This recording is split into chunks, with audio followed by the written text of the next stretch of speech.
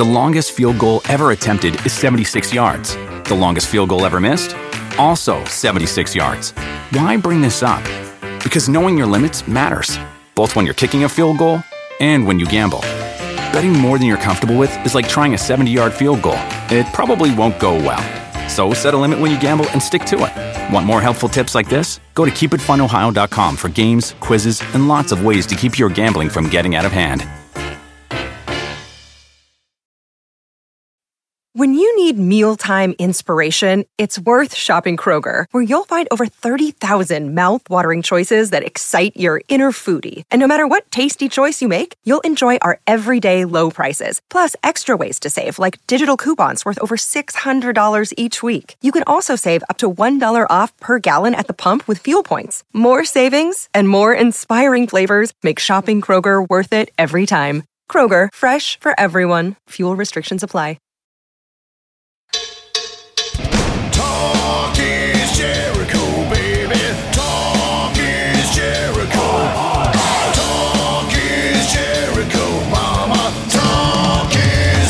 Welcome to Talk is Jericho. It is the pod of thunder and rock and roll. And here's the highly anticipated, much appreciated, Duff McKagan joke of the week.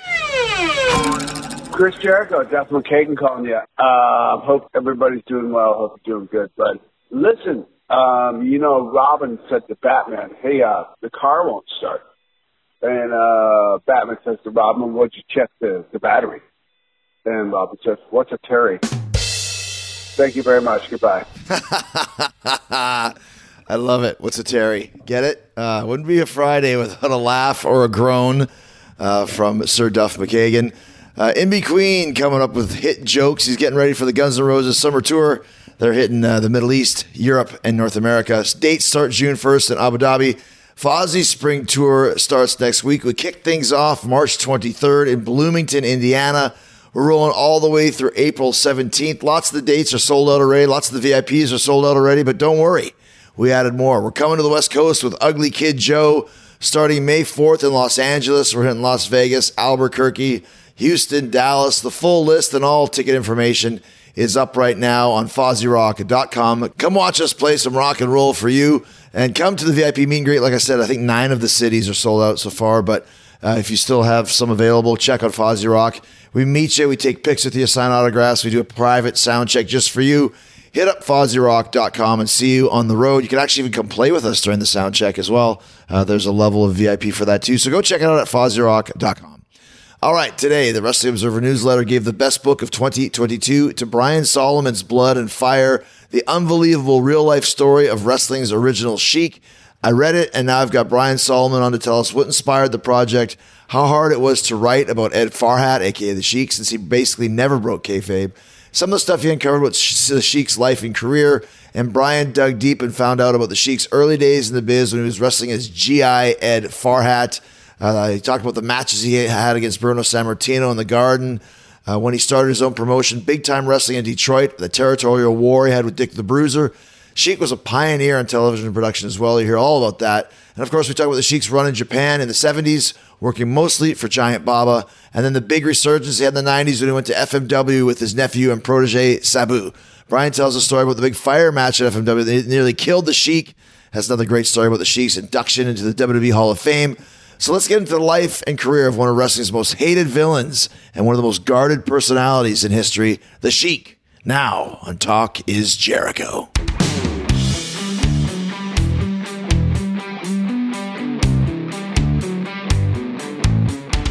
Have we met before somewhere? I'm sure we have.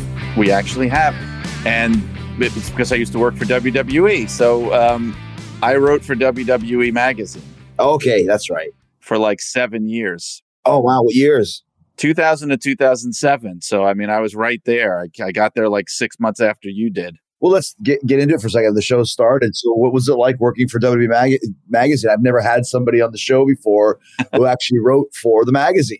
It was pretty interesting because you sometimes would forget, at least I would, that everybody's reading this magazine, you know, within the company. So like you were talking about how we had met before. I would meet people, I would meet talent backstage where I was trying to interview people, and they would already know who I was. And for a while there, I was like, how do they all know me? I remember Dr. Tom Pritchard introduced me to Stone Cold backstage at the Garden, and I had been there a couple of years. I'd never met him. And he reached his hand out and he said, "Oh, I already know who you are, man." And I'm thinking, like, how does Stone Cold know who I am?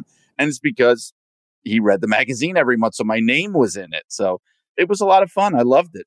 Was it kind of anything you wanted to write about as fair? Did you have to get some approvals, or was Vince ever involved in anything? People are shocked at actually how little he was involved. Oh, okay. Shane was involved for a few years. Shane right. was, Yeah, I remember he was in charge of the mags for a few years. Yeah, he was thrilled to be doing that. No, but he had direct involvement, and sometimes we had some involvement with Vince, but we were able to get away with a lot. Like I remember, sometimes I would reach out to, we had a Where Are They Now column, and I would reach out to people sometimes without even knowing on occasion that they might be persona non grata or whatever, but we would just go ahead and do it. And sometimes even the talent we'd be on the phone with would go, "Does Vince know that you're on the phone with me right now?" And I would say, "Well, honestly, no." And, we were young and naive, but we got away with a lot back then. Even sometimes on those WWE magazine stories, because as you probably remember, we had Raw magazine, which was the more kind of reality-based, the real lives of the superstars. And then we had WWE magazine, which was more in the storyline.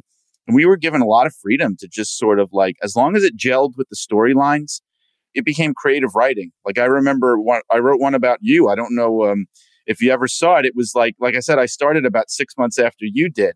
So the idea of the story was like Chris Jericho has walked into, the WWE jungle. Like, will he survive in the locker room? And so I created this whole fictional vignette of you just arriving at the locker room, and everybody's buzzing and people are making trouble with you. And it was completely fictionalized, like 100% just fabricated. I remember one time there was some kind of a fictional, like, what if, like Ricky Steamboat versus Chris Jericho, and you guys picked Ricky Steamboat to win. And I said to Shane, "Why are you picking?" This is before Ricky was even back at WrestleMania 2011. I'm like, this is terrible. What are you doing? Can I explain this? Because yes, I want to know. I'm directly responsible for this. I tell people this story and they think I'm bullshitting, but now you've confirmed it that this happened. So it did happen. That's funny. Let me explain this. If I could explain all these years later, we had Fantasy Warfare in Raw magazine, right? Which in hindsight, we probably never should have had. It just was ill-conceived because the problem is, as you know, it would be an old wrestler versus a current wrestler. And what would happen, blah, blah, blah, if they wrestled. Yeah. Now, the problem with that is, you can imagine, the current wrestler is not going to want to lose. But then what do you do? Because, how predictable every month the current guy wins. Right. So we're sitting around and we're going, this is literally how it happened. We're going, what could we get away with? We have to have the old guy win once. Think of a scenario where we could get away with it. And I, in my naivete, I said, you know what? I remember reading somewhere that Chris Jericho idolized Ricky the Dragon Steamboat and looked up to him. I said, he's not going to mind if he loses to Ricky Steamboat. He's like his hero, right? So I miscalculated. And fast forward 5 years, I did lose to Ricky Steamboat. So it all panned out. And we heard it. We heard it from Shane, because I remember you talked to Shane and Shane came to us. And that happened. That was many years ago. But currently, and congratulations to you on this, you won the Wrestling Observer Newsletter Award for Best Book of 2022. It was called Blood and Fire. And I was like, every year, I always kind of like to check out what books are in there. And I said, I'm going to read this book. I had no idea what it was about. I just heard that obviously it was good and Dave Meltzer liked it. So when I kind of looked into it and saw that it was about the Sheik, then I really started showing some interest in it. So first of all, congratulations. And second of all, how did you start to write a book about the Sheik? And how do you even do that in this day and age? Well, I quickly discovered why no one had ever done it. It was a challenge because his whole life was a mystery. And right. Because I was thinking years back, I wrote a few other books about wrestling, and in one of them I had a chapter about the Sheik, so I started getting interested in his life. And I thought to myself, here's a guy, a major star, major attraction, maybe the greatest heel of all time, depending on your metric.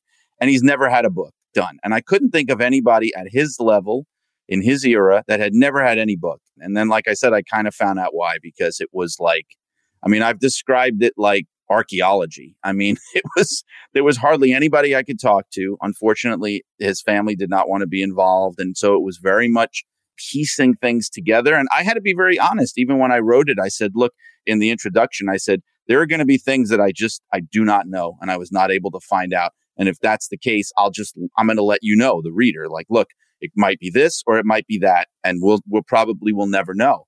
So I had to take that approach to telling this kind of a story where so much is just total mystery. And why is that? Why was his family not wanting to be involved?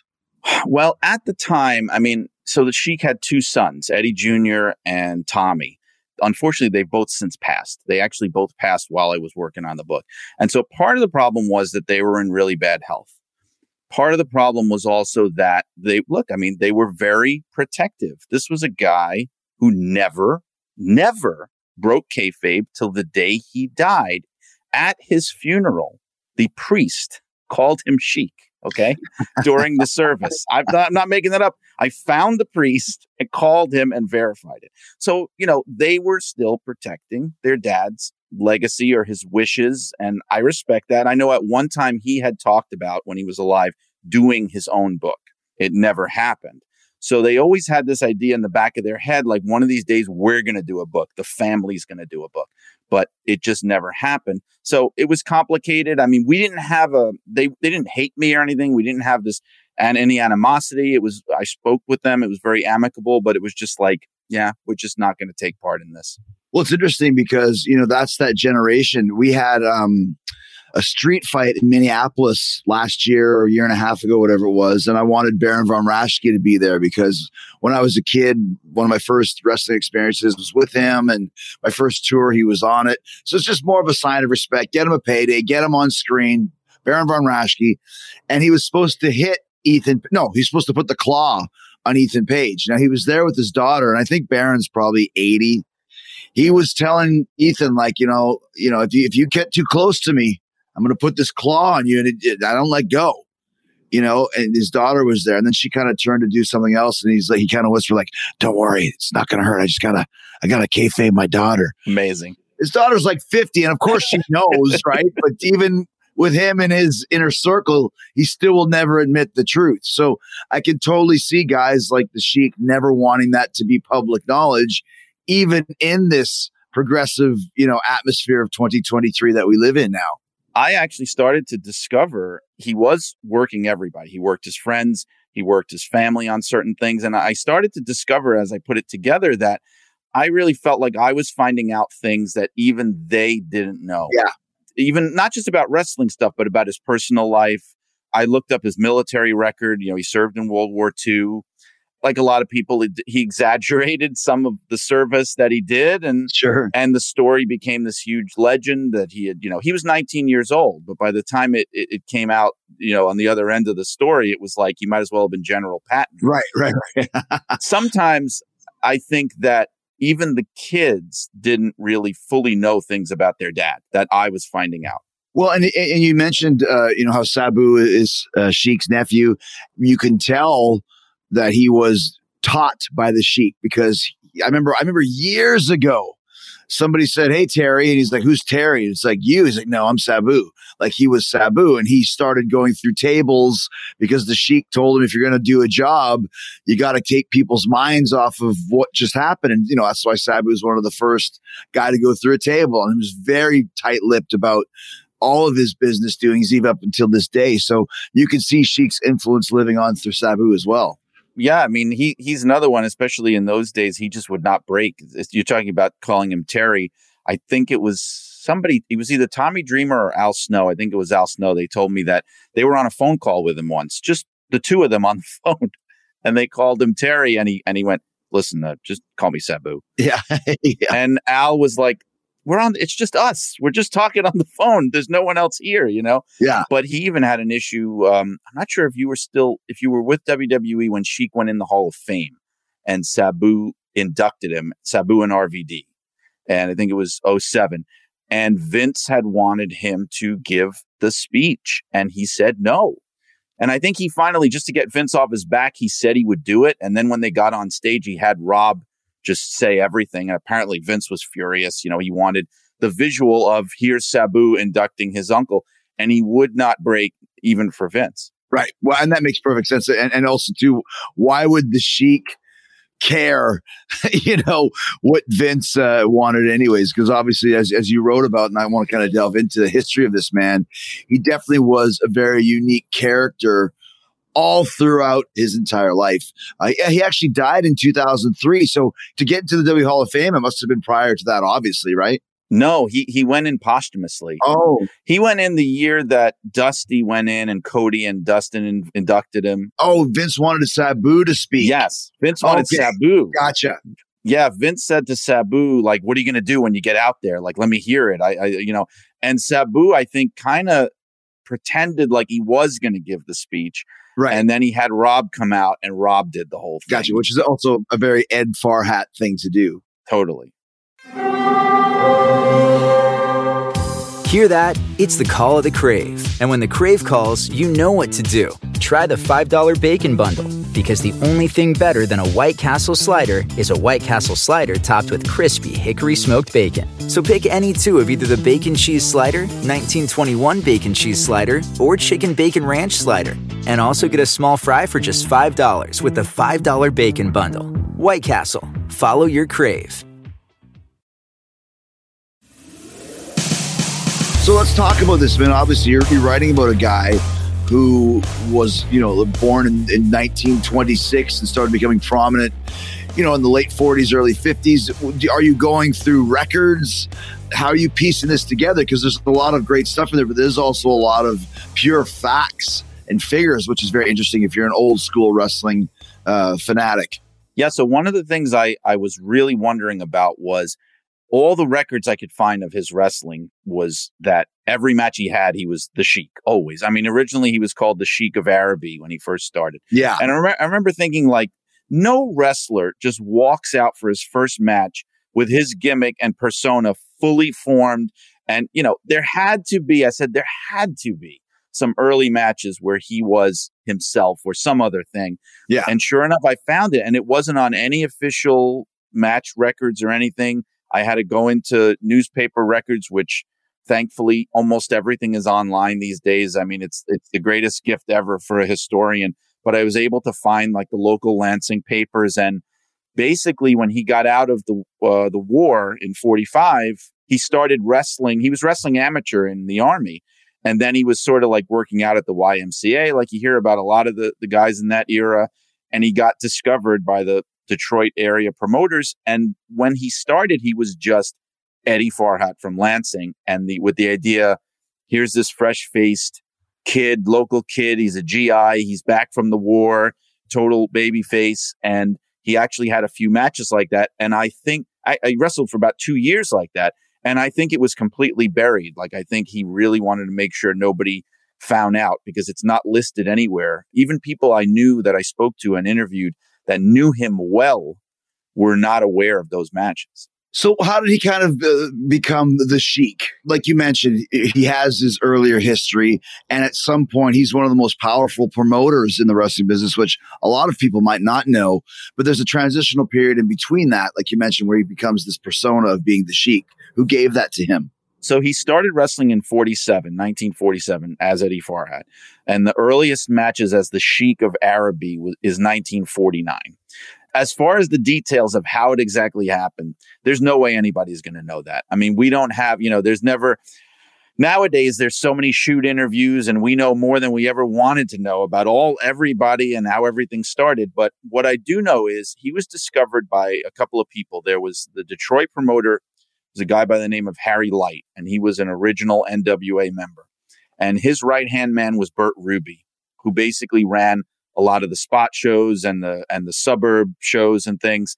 And then they had Lou Klein, who was like the trainer. He ran they wouldn't call it a wrestling school back then, but whatever the equivalent of that was. Right. Basically, what I think happened is they all got together. It would have been Bert Ruby, the promoter, his boss, Harry Light, and Lou Klein, the trainer. And they worked with him to come up with something that would, be more interesting than Eddie Farhat, the GI. And what people may not know is that, yes, he was actually Lebanese. He was Syrian. That was real. He was not a Muslim. He was Catholic, actually. He was raised Catholic. There's a sect of Catholics in Lebanon, Syria, that were never converted to Islam. So basically, when that whole region was converted to Islam in the Middle Ages, there's this little pocket of Christians. And so Sheik Eddie Farhat was descended from them. And they kind of used the Arab background to sort of play up this heel character they wanted. And I found the first record of any match when he used it. They were kind of testing it out. It's kind of funny. It's like almost like how they do it today. They didn't just bring him to the main arena in Detroit, Olympia Stadium, and just put him out there. They tried it out in the boonies somewhere. There was some town south in Ohio somewhere south of there. And it's so funny. I found the clipping from the match, and this is the first time he ever did it. And it's described in there, the sports writer talking about how the crowd wanted his blood. I mean, they wanted to kill him. Like it says that in the article. Yeah. We don't know who this guy is, but the fans wanted him dead. And I'm just going like right out of the gate, it's working. Then they knew it was working. And then they brought him up to Detroit.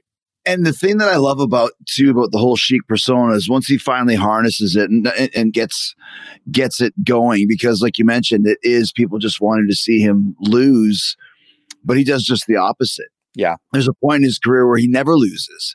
And what the mindset of that is that people will continue to pay to see this guy get beat up and lose. But if it never happens, they'll continue to keep paying, right. Which is so crazy because in this day and age, after 2 or 3 or 4 weeks, people would start rioting at that type of concept, No, you're right. And that's actually what happened, but it took years for that to happen. Because, back then everything moved a lot slower. Right. There's no pay-per-views. So like he's doing this mainly in front of live crowds, 10, 15, 20,000 people at a time. So you can stretch that out over years and years and build the mystique. But even that can't last forever. I mean, he started in 49. By the 60s, like you were saying, that's when he really became a promoter. And once he became the promoter in Detroit, in Michigan, in Ohio, that's when he starts to become invincible and never wanting to lose. He had this idea. I think he was probably a little bit paranoid, but maybe justified. The way that wrestling was booked back then, like if you were a heel, usually you had a very limited shelf life. Yes. You would come into a territory. They would build you up. You would eventually lose, and then you were kind of done. And you would either sink down the card, or you have to go somewhere else. They would build you up for whoever the top guy was. For example, Bruno. Right. You'd come in, you'd get one MSG main event to beat the build-up guy, and then you'd come in the next month and lose to Bruno. So you basically have 2, maybe 3 headlining matches at MSG, and then you were gone, right? Right. And he knew that. And, it's funny, like sometimes I've read about the way that Roddy Piper looked at it was really similar too, of thinking like, I never want to lose because if I lose, I'm done. I'm dead as a heel. And so the Sheik had this idea of, well, I control the book. And, and then when I travel to other territories, if I'm a big enough star, I can call the shots. And it became this thing of what you mentioned Bruno, I called him the anti-Bruno, where like Bruno also never lost. But the difference was that people wanted to see Bruno win. They went there to see him win. So they were happy when he won. When you have this guy who never loses, and every time people are getting behind, because they had it in reverse. The Sheik, like Bruno, would be on top, but he would be the heel. And they would build up the next baby face to go against him. And everybody would get their hopes up. Everybody would get behind that person. And then they would lose. And you do that enough times and people just lose hope and they just give up. And it actually happened. I mean, his territory got really hot in the mid-60s. And by about 12 years later, which sounds like a long time, but it's really not when you think about these territories, right? About 12 years later, they were already kind of going down the tubes and the crowds were disappearing and people had just had enough of it. So it didn't work forever. Right. And but once again, too, and then obviously there's so much to talk about. But another thing that felt really interesting from reading your book was the promotional war between the Sheik and between Dick the Bruiser in Detroit, because the Detroit area was Sheik's. Cobo Hall, which is famous for being where one of my all-time favorite records, Kiss Alive, was recorded. That's right. Yeah. Yeah. When it opened, it was one of the top draws, even more so than a lot of the NBA teams, was the Sheik in Big Time Wrestling. And then suddenly Dick the Bruiser muscles in, and you have a legit territory where both companies are doing 8,000-9,000 tickets, every show. Talk a little bit about that, because promotional wars exist now. Obviously, we're in one between AEW and WWE, but that's a nationwide one. Back in this time frame, there was territorial promotional wars. And also in those days, usually the wars did not last for very long. That usually somebody gave up pretty quickly. I mean, there would be a few months sometimes of going head to head, and then somebody would get kind of crushed. They generally didn't tend to go on for years. And this was one that went on for years. So for people that don't know, it's from about 71 to about 74. So the idea is this: the territory that Sheik had, it was originally much larger. So you had, before Sheik, there was Jim Barnett and Johnny Doyle. And they ran a territory that ran from Michigan in the north down through Ohio into Indiana. And basically the Sheik bought part of it. He bought like half of it. He paid for it. He paid Barnett and Doyle, which in those days was the thing to do, even though, I mean, none of this would hold up in a court of law, but he paid for the territory. But the other half of it was not bought and paid for. Dick the Bruiser and his business partner, Wilbur Snyder, they basically forced Barnett and Doyle out. Okay. Jim Barnett and Johnny Doyle, they left the country. They were going to Australia. They went to Australia and started up a promotion there. They were getting out of the U.S. So Bruiser took over half the territory, and then his attitude was, well, I'm going to take the whole thing. I bullied Barnett and Doyle out of this half of it. Now I'm going to move into Detroit, and I'm going to push the Sheik out. It didn't really work. The main reason that it lasted so long was that the Bruiser would not give up. Like, he refused to give up. And part of that was he had a money person behind him. There was a guy named Lincoln Cavalieri, who was the promoter at the Olympia Stadium, which is the other big arena in those days in Detroit. And that guy, he wanted in on wrestling. He wanted to have his own wrestling promotion that would be in his building. And so he bankrolled Bruiser, and they rolled into town, and they would start doing head-to-head shows. I mean, people talk about, Monday Night Wars where you got Raw and Nitro on at the same time. That's one thing. They're on television. But you're talking about in the city of Detroit for a period of like 2 or 3 years, you would have Saturday nights where these shows were both happening very often on the same night. Like, you could go to this side of town and see the Sheik's Big Time Wrestling at Cobo, or you can go to this side of town and you can see Dick the Bruiser's WWA at the Olympia Stadium. And I mean, they were doing numbers. You would have 12,000 people here, 10,000 people there. And you're talking like every week, every other week, 25,000 people in the city of Detroit going to see wrestling.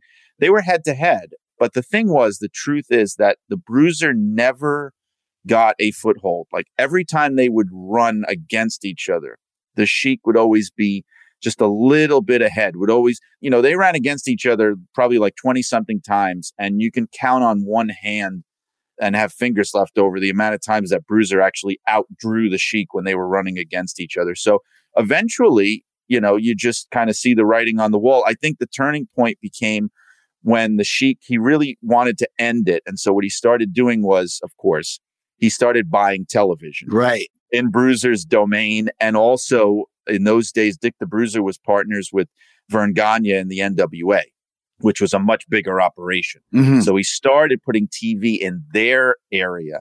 And then that's when they got pissed off and they reached out and he said, well, look, you want me to stop doing that? Stop invading my towns. And that's really how the war ended. And then they just started doing business together. Do you want a beautiful lawn? Enter TruGreen, the easiest way to get a great lawn. Just water and mow, and they'll do the rest. Weed control, fertilization, aeration, and more. TruGreen is the official lawn care treatment provider of the PGA Tour, and they have a verified best price, which guarantees you the lowest price with no compromise on quality. You do you. Let TruGreen do your lawn care. Visit TruGreen.com, TruGreen.com, to get the best lawn at the best price with the best people. Guaranteed. I thought it was interesting too when you were talking about how the Sheik was kind of a pioneer in television production. He was actually. in the book, there's a whole section about how he was his television was the first wrestling television to really be a lot of it done independently. In those days, a lot of times the TV was not produced by the wrestling company. It was produced by the TV company. It would be the local TV studio. You'd be using their guys, their cameras, their space. Basically, the TV studio just said, you give us the wrestlers, you book the show, and we'll film it. And so the Sheik was one of the first to really take it in-house. He had a production truck, which is a big deal. I mean, now that's how you do it. But this is 1970, right? And he's got a production truck, and he started doing the TV. First, he was doing it in a studio, and then he started actually doing TV from the arena, which again, in that era, you didn't see very much. And even in the book, I mentioned it's sort of like a precursor to what Monday Night Raw became, for example, or Monday Nitro became, where you're doing weekly live TV from your main arenas. So in that way, he really was ahead of his time, ahead of the curve. He was doing so well with the TV trucks that he started renting them out. They were using his trucks for rock concerts, for sporting events, local sports. And, he was able to really kind of make a side business out of it. What was it like for him at other territories around the country? We've mentioned MSG, for example. Why don't we start with his history in New York City working for Vince Sr.? Yeah, I didn't realize. I knew that he had the series with Bruno. That's probably the most famous thing that he ever did in the New York area, where he had the classic kind of like 3-match feud at the Garden that they would have back then. But what I didn't know is that he spent about 2 years solid in the earlier part of his career working for Vince Sr. in the days when it was Capitol Wrestling. This was like end of the 50s. And at that time, he was a tag team wrestler. He was kind of a mid-card tag team wrestler. They had him teamed up with Wild Bull Curry, and they would often be on top. Like they would wrestle Antonino Rocca and Miguel Perez at the Garden and big main events like that. But for the most part, they were not really main event guys. But then about 10 years later, it couldn't be more different, because in the course of the 60s, the Sheik had built himself up to be one of the hottest attractions in all of wrestling. So apparently, like in the late 60s, the Worldwide Wrestling Federation was kind of hurting a little bit. They had lost some of their TV and the crowds were down. They were still strong in the Garden, but nowhere else. So like in Philly and Baltimore and DC, towns like that, Boston, the crowds were kind of getting smaller. And the story was, again, it's a big asterisk because you never know what to believe. But the story was that the Sheik did it as a favor. He did it as a favor to Vince for helping him early in his career. He came into the territory. He said, we're going to pop some houses. We're going to go up and down the coast. I'll give you some big sellouts and all this stuff. And I'm not going to ask for anything. And they went everywhere. They went to all the major Northeast arenas over the course of almost a year, just selling out everywhere with Bruno. They did the 3 Garden matches. They did Philadelphia, Boston Garden, Baltimore, Providence, all the places, all the big WWF towns in those days. And New York was very hot for him, but there were other territories outside of his home territory that were even bigger as far as bringing in the Sheik as an attraction. There was Los Angeles. He was a major attraction in Los Angeles for the LaBelles. And also, of course, Maple Leaf Gardens, which was kind of affiliated anyway with Detroit because it was the Toronto-Detroit relationship was really close. But he wrestled a lot for Frank Tunney. The numbers he would do at Maple Leaf Gardens were record-breaking, main eventing with Tiger Jeet Singh and drawing, like the Maple Leaf Gardens had been there, since the dawn of time. And they were doing some of the biggest wrestling crowds that the arena had ever seen. So I would have to say outside of his own territory, Toronto was definitely his biggest area, and then Los Angeles. Let's talk a little bit about Los Angeles and kind of about, Northern California as well with Roy Shire. And we were just at the Cow Palace, which is hilarious that it still exists, but it's got such history behind it. And I know the Sheik was fairly popular there as well. Yeah, he was. He actually wrestled for Roy Shire in the North California territory first in the 60s. But it was really the LA one where he became a much bigger deal, and he would go back all the time. And I remember I talked to Jeff Walton, who was the right-hand man for Mike LaBelle when I wrote the book. And so when Sheik would come into town in Los Angeles, he would take him around. And he told me how, one of the reasons was that the Sheik just loved coming to Los Angeles. He would go shopping on Rodeo Drive. And if anyone's ever seen pictures of the Sheik away from the ring, I mean, he had the clothes, he had the jewelry. He looked like a sheik. I mean, he looked like a wealthy oil sheik. And so I think he loved coming out there. He had a really good relationship with Mike LaBelle. They were about the same age. They were really great friends. And him and Blassie, I mean, they had huge matches there. In fact, as I said in the book, one of the ways that you could tell how hated the Sheik was that anytime they put him in there against another heel, the heel would turn. It would never be him.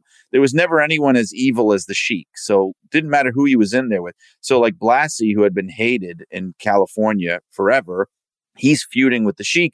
And now the crowd is going for Blassie, and Blassie turns face. Even though Blassie didn't change anything about himself, he still wrestled the same. He still acted the same. His promos were the same. But just by virtue of the fact that he was wrestling the Sheik, people started liking him. And they would bring him out about once a month. In the heyday of the Sheik in the late 60s, early 70s, he was going there about once a month. What about like with his style, of being so blood heavy? Was that something that everybody was cool with? Like when he came into town, were people like, all right, here's the Sheik. Because I know you were saying that at first, like Bruno Sammartino had some heat with him, or I think Lou Thez, there's a great story about Lou Thez not wanting to deal with his bullshit or whatever. Yeah, it wasn't to everybody's liking. But at the end of the day, the thing was they all knew that he drew money, and they all knew that his act drew money. And in some cases, especially in those days where you still had a lot of wrestlers who were shooters, and there still was a lot of this aura of we have to try to make this believable, or we have to have quote unquote real wrestling in there. We can't just have guys tearing each other apart. There were some promoters that would hold their nose. Like Sam Muchnick was one he was, in St. Louis, they presented this, they had a very, especially in those days, a very sports-like presentation. So there's a story in the book of where they bring him in, and it's basically like, okay, you're wrestling Pat O'Connor tonight. We need you to have a very, very clean match. We don't want don't go outside the ring. None of the craziness, none of the blood. You're just going to have a straight ahead match. And he just ignored everything that they said. And he's throwing tables and chairs and everything they told him not to do. And basically, he was never invited there again. So it wasn't for everybody. Like I said, it was just, for example, when he wrestled for the Funks in Texas, they loved him. Because, I mean, that was a wild and woolly territory, West Texas, Amarillo. He went back to Terry and Dory's dad, Dory Sr., wrestling in the 60s. And I even talked to Baby Doll. Her father was the promoter in Lubbock in Texas. Oh, wow. Yeah, they would bring the Sheik in all the time. And they loved him there because he was wild and crazy. But it really depended where you went. I mean, as long as it was making money, that's really at the end of the day what they cared about. Like I said in the book, the thing with the Sheik, bringing him into other territories, he didn't even need an angle. There didn't have to be a buildup. All you had to do was say, Sheik is coming in 2 weeks. That was it. People would come just when you just said that, because they knew about him from the magazines. They had heard about him. Maybe he had been there a couple of years ago and they were waiting for him to come back. And that's how you keep it fresh too, because he had that option that wrestlers don't always have today, which is where he could go all over the place. Oh, they're getting tired of me here. Okay, I'll go here. All right, they're getting sick of me in Texas. I'll go to New York. They're getting sick of me in New York. I'll go, to California. Like, you could do that. I'll go to Florida. And so he kept himself fresh by being this kind of force of nature that would just all of a sudden he's in your territory and you have to go see him, Friday, Kingdom of the Planet of the Apes is coming to IMAX and theaters everywhere. What a wonderful day! This summer, one movie event will reign. It is our time. They stole my village. I know where they're taking your clan. Bend for your king. Never. Kingdom of the Planet of the Apes. Only in theaters Friday. Tickets on sale now. Rated PG-13. Some material may be inappropriate for children under 13. Let's talk about kind of the era of the Sheik that I know more about. And obviously you don't have to start right with FMW, but let's talk about his impact in Japan from the 70s going forward until which I did not even realize, his late career resurgence in FMW, and just how lucrative that was. But before we get to that, let's talk about his impact in Japan as a whole and when he first got there. So he started going to Japan in the early 70s, and that was around the era just about when All Japan and New Japan started. Because before that, there had been the Japanese Wrestling Association, which was the company that Ricky Dozan started. Yeah. Ricky Dozan had his two proteges, right? He had Giant Baba and he had Antonio Inoki. And after Ricky Dozan died, they eventually split off. They started their two companies. And from the beginning, it was Baba's company. And I think it was because Baba had a little more experience wrestling in the United States. It was Baba's company that would bring in a lot of the American stars. They loved having, in later years, it would be people like Bruiser Brody, Stan Hansen, and those guys, Terry Gordy. And before Sheik, it had been Luthez, Freddie Blassie, The Destroyer. Those guys would go over there and just be monstrous stars. And the Sheik started coming for Giant Baba in the early 70s. The problem is, he had his own company that he's running in the U.S.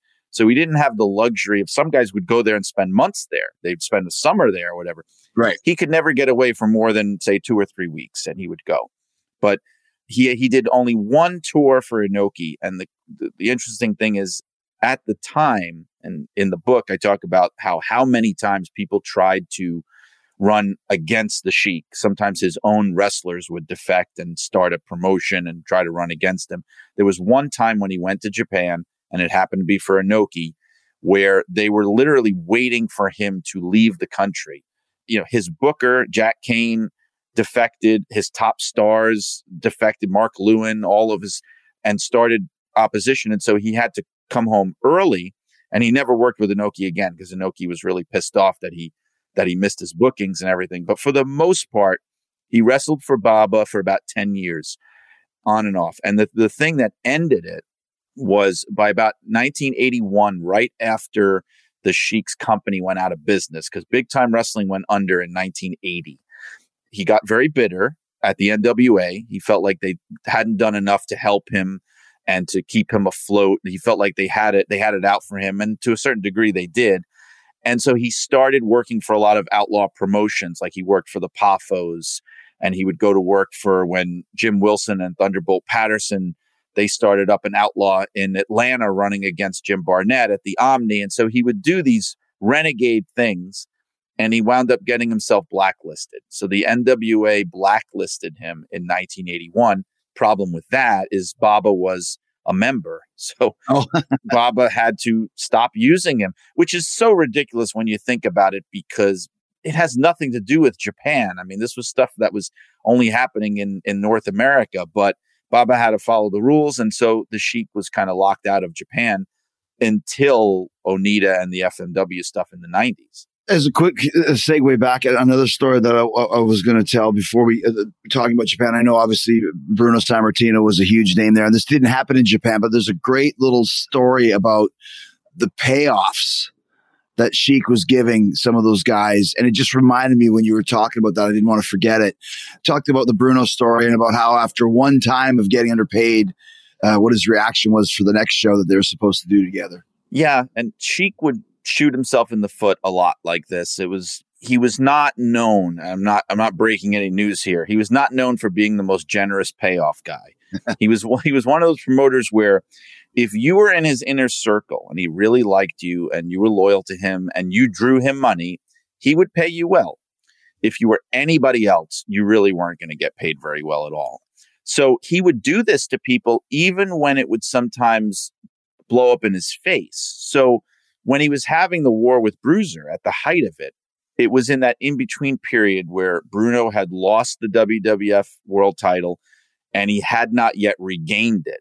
So he had this little window of a couple of years where Bruno was able to tour the territories, which he never could really do. He was usually stuck in the Northeast. And so the Sheik wanted to bring him in because they were fighting this war with Dick the Bruiser. So the Sheik and Bruno Sammartino face each other at Cobo Arena. which was a really huge deal. They'd wrestled at the Garden, and now they're going to wrestle right here in Detroit in the Sheik's home turf. They wound up doing the largest crowd that the Sheik ever did in Cobo Arena, and he still stiffed Bruno on the payoff, which is so self-destructive. And Dave Brzezinski, who worked in the office in those days, and he was later Sheik's manager, Supermouth Dave Drayson, he told me the story because he was working in the office for Sheik. After the show with Bruno and Sheik, he took Bruno out to dinner to take care of him. They went out to a nice restaurant, and Bruno confided in Dave and said, "I'm not coming back here." And I found it interesting because Bruno always had that reputation of everyone got along with him, the nicest guy, the humblest guy. You know, he didn't have an attitude. He didn't have an ego. Yeah. And even he is saying, look, I'm not coming back here. I forget the numbers. It's in the book, but it was a significant drop from what he was promised. You said he was supposed to get 2,000 and he got 800 there bucks. You go. Yes, that's it. He was supposed to get 2,000. He got 800. And look, this is the guy who drew the house. It's not, I mean, he has a legitimate gripe. I mean, he's the reason that there were 13,000 people in the building, which was the capacity of the building. And so he said, listen, don't tell anybody, but I'm not coming back. And again, this was very uncharacteristic because he was advertised for the rematch at the next show and he didn't tell anybody. He just didn't show. Yeah, just no show. Yeah, that was not something that he did. And Dave was telling me, I'm backstage at Cobo Arena and I know that Bruno's not showing up and no one else knows. And everyone's going, where's Bruno? Where's Bruno? And they had to do a last minute replacement. And actually, Bruno wound up going to work for Dick the Bruiser, who, was running opposition to the Sheik. That's the result of those kind of stingy practices. If you don't reward people, that's what you get. Well, yeah. And once again, to hear those types of stories always makes me laugh because I love kind of the old school way of doing things and how that would, because most guys would go, hey, Sheik, pay me the money you owe me and, make sure you don't do it again or I won't show up. Right. But instead, no, I'm just not doing it. Yeah. It was more like, right. It wasn't like, I'm not going to confront him. I'm just going to screw him over. Like he did that to me. Yeah. Now I'm going to leave him holding the bag and we'll see how he feels. That's exactly what it was. Friday, Kingdom of the Planet of the Apes is coming to IMAX and theaters everywhere. What a wonderful day! This summer, one movie event will reign. It is our time. They stole my village. I know where they're taking your clan. Bend for your king. Never. Kingdom of the Planet of the Apes. Only in theaters Friday. Tickets on sale now. Rated PG-13. Some material may be inappropriate for children under 13. So let's talk about how Sheik kind of came back into prominence in the 90s with FMW. And like you said, made almost or over $1 million with Onita's company. So that's just an amazing story because, like you said, he was probably in his 60s when the offer first came. Yeah, and they were willing to pay him anything to get him out there. So why was that, Brian? Well, Onita started FMW in the very tail end of the 80s, I guess, early 90s. And Onita had been a young boy in All Japan. And he had basically carried the Sheik's bags around back in the day, and he remembered him. And so he's trying to start up this upstart promotion, which, of course, was sort of like, I guess, the ECW of Japan would be the best way you could describe it. The aura of the Sheik was something that still carried over in Japan. I'm sure you know this, but they have a much better memory there, the wrestling fans. And when you become a legend there, they don't forget about you. I mean, you're a legend forever. And so Onita and other people were just sort of like, hey, what if we brought in the Sheik? And they were kind of saying, is he still alive? Is he still wrestling? It was like they were trying to get, the Loch Ness Monster to come in or something, or Bigfoot. Right. And they tracked him down. They found him. He had a couple of conditions. See, because here's the thing, because everybody talks about Sabu, and Sabu was made by those FMW tours and he became a big star, but that was not really the original purpose. It was basically the Sheik saying, I'll come there, but you have to let me bring my nephew with me. And they were like, who's your nephew? Oh, he's my nephew, Sabu. And look, there were a couple of reasons. One was self-serving because the Sheik couldn't really do much by that point. So he needed somebody to take the bumps, in many cases, take the falls and things. But also he genuinely was trying to help to make his nephew into a star. But the Sheik really was who they wanted, even though he could do nothing except, it was all just his character work. He couldn't bump. He couldn't really do anything, but they brought him in. And again, people can say, why was he doing this? Because he was, born in 26. So he would have been close to 60 when it started, in his mid 60s by the end of that run. Why would he do this to himself? We know he almost died a couple of times when he was there. The reason is the money. I mean, look, he had gone bankrupt. He had gone broke. He was going to lose his house. And they're telling him, we will pay you $10,000 a match. And all you have to do is just walk out to the ring, shake a sword around, stand on the apron, kind of growl at people. You're not really even having to get in the ring that much. It's 5 minutes. You come back to the locker room and you got $10,000. And actually, they would pay him in cash before he even left the locker room to go to the ring. It would be right there. His wife, Joyce, was, his financial person. And there were stories that he was bringing home he's not the only one. There are a lot of stories about American wrestlers in those days. They're bringing home so much cash that they're stuffing it in their luggage. They're stuffing it in their boots. And I guess the restrictions were a lot lighter back then with going through airports, but he's bringing home, $10,000 a match, and he's working there for on and off doing these tours for like 3 or 4 years. And yeah, he wound up making over $1 million doing it. He was able to get out of debt. He was able to save his house. So that's why he did it. How could he say no? He didn't have an option that was anywhere near as good as that. Well, I'm just doing, that's 100 matches. There you go. 100 matches is $1 million. And once again, Onita was an upstart company. I worked there in 91. It was my first Japanese tour. He was trying to make a name for himself. And the original gimmick was bringing in old, legit fighters from the past. Right. I remember my second tour that I only did 2 tours. The second time, Leon Spinks was there. And then he started bringing in Tigerjeet Singh. And then you mentioned Sabu became a huge draw. And the caveat for that was the Sheik brought in Sabu, but then Sabu also brought the Sheik, and they kind of helped each other. And that gave them name value. That's what kind of brought them apart from the pack from All Japan and New Japan in the early 90s. Yeah, because look, you mentioned the martial arts thing. The FMW stands for Frontier Martial Arts Wrestling. Yeah. And yeah, in the beginning, that's what they were going for, more like sort of like a pseudo MMA. But then, it became much, much more of just complete mayhem and just the barbed wire and the flaming ring ropes and all that stuff and explosions and everything. It turned into something very different. Did you have interaction with the Sheik when you were over there? I don't think I ever met the Sheik, because the only time I was there with Sabu was in 1992, Yokohama Stadium. I think the main event was Tigerjeet Singh against Onita. So I don't know if Sheik was there that tour. And if he wasn't, then I never met him. Okay. His fingerprints were all over, just even the genesis of the company, even to the point where, and Sabu just told this story on Talk is Jericho when we had him on the cruise.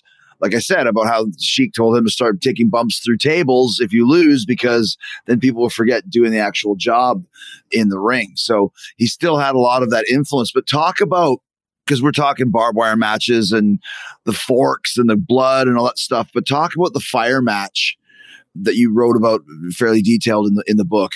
This was something that Onita apparently was very upset about, that it went down this way, because Onita really did love the Sheik very much and really looked up to him and had brought him in to help his company, but also as a sign of respect. And it wound up being a situation where Sheik really almost died. I mean, the match is out there. People can see it. Right. It's absolutely brutal. The problem was they were doing it outdoors, and they had these ring ropes it really wasn't even ring ropes. It was just barbed wire as the ropes. And then the barbed wire is wrapped with these rags that are on fire. They're like rags that are soaked with kerosene or whatever it is. And the flames got so out of control. It was Sabu and Sheik versus Tarzan Goto and maybe it was Onita. Yeah, maybe. But immediately, like seconds into the match, they realized, like, we got to get out of here, because the wind was blowing, the fire.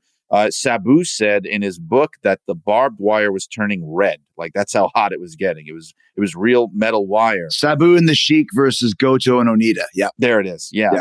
And basically seconds in, they're just like, we got to get out of here. We're calling it off and we're trying to get out of the ring. You know, Sabu talked about how, Sabu is like superhuman. So he leaps out of the ring and he's out on the floor. Everybody else gets out of the ring.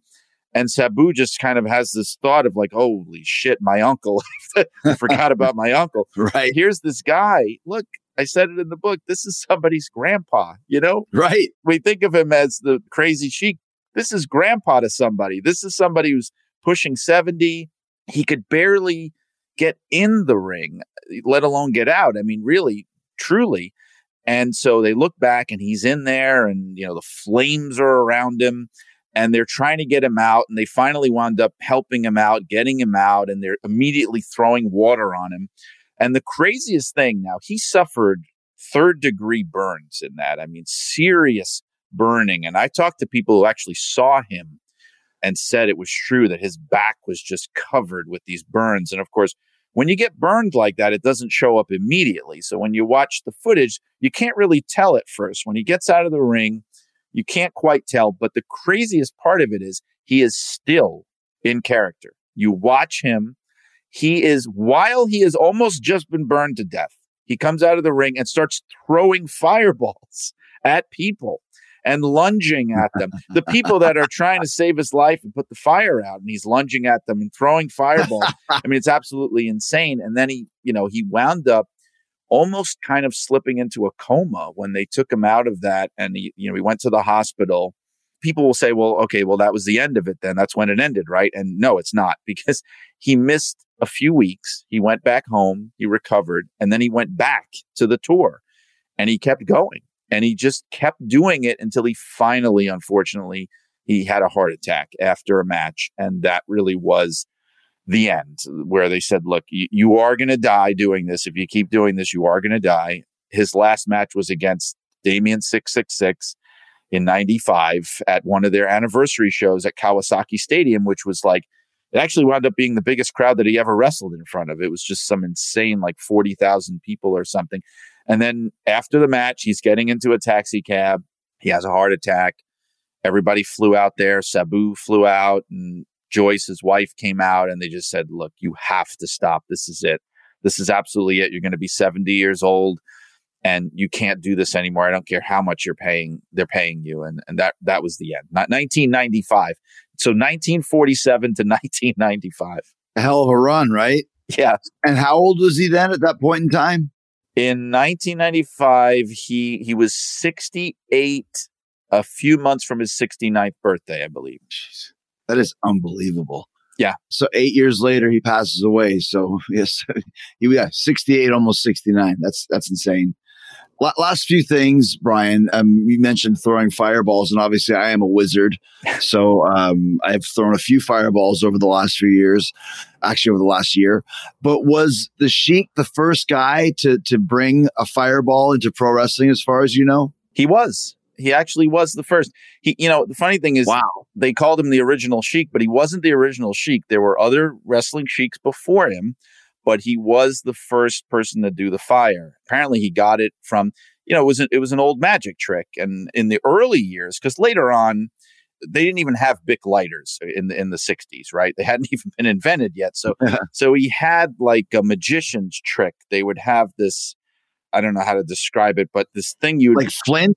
Yeah, but you'd wear it on your fingers. It would be like an apparatus, so that you could move your fingers together and you'd create a spark. Like, it was really, really cool.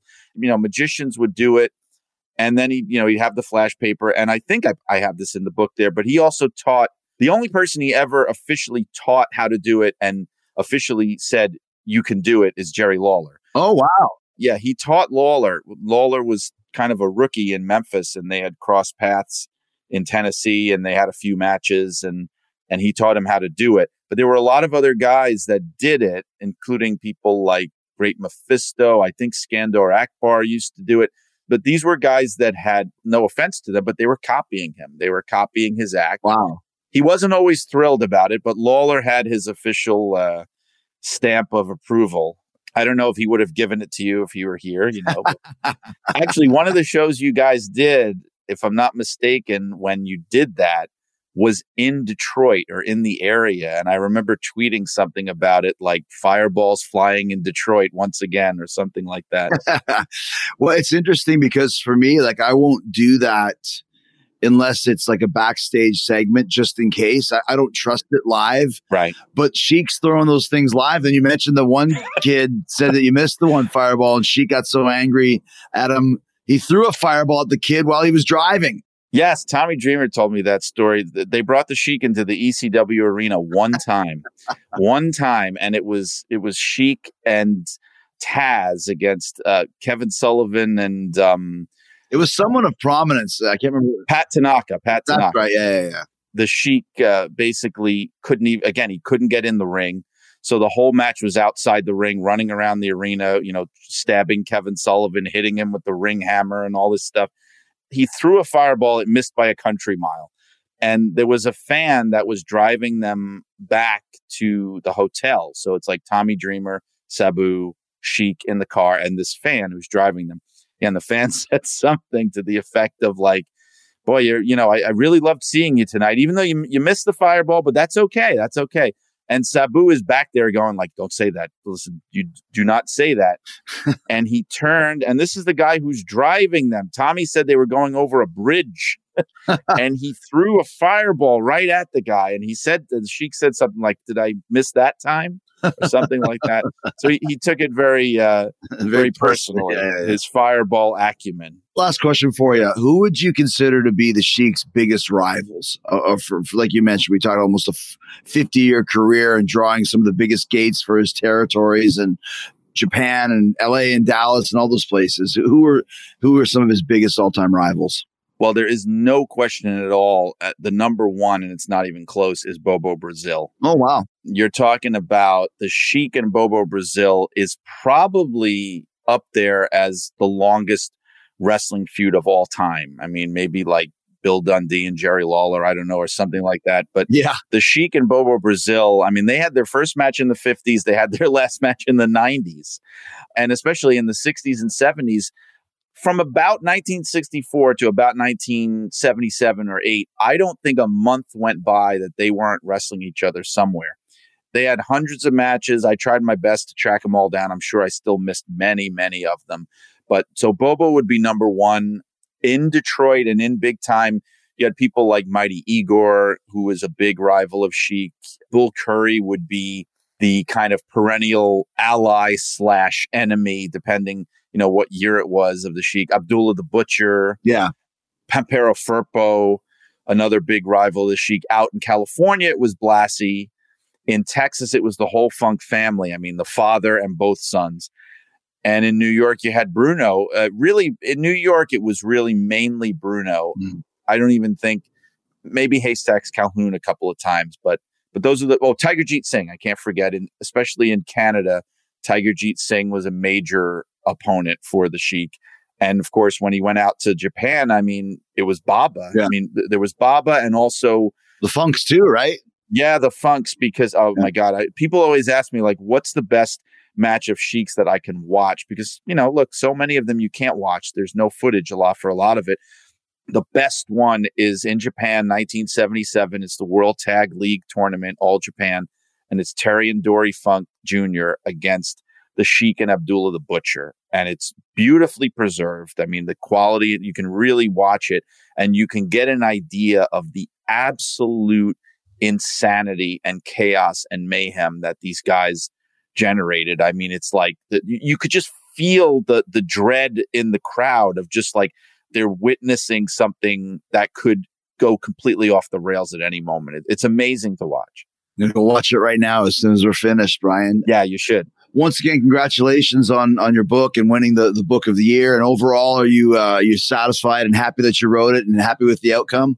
I am. I couldn't be more happy. I mean, winning that award is like, I don't know. I mean, as far as wrestling books go, I can't think of a better honor that there is. I mean, I didn't even think, I thought for sure it was going to be Brian Gewirtz. Oh, yeah. He did his book last year and he's the way more famous Brian of the two of us. So I kind of thought that it would be him, but I'm glad that people enjoyed it that much, the subscribers to vote for it. I'm thrilled. And now I'm actually starting my next one up, my next wrestling book for ECW Press. Can you tell us what it's going to be about, or is it a secret? Well, Chris, I'm glad you asked. No, I actually wish I had saved it. I could have officially announced it here. I mentioned it a few days ago, but it's going to be a biography of Gorilla Monsoon. That's awesome, man.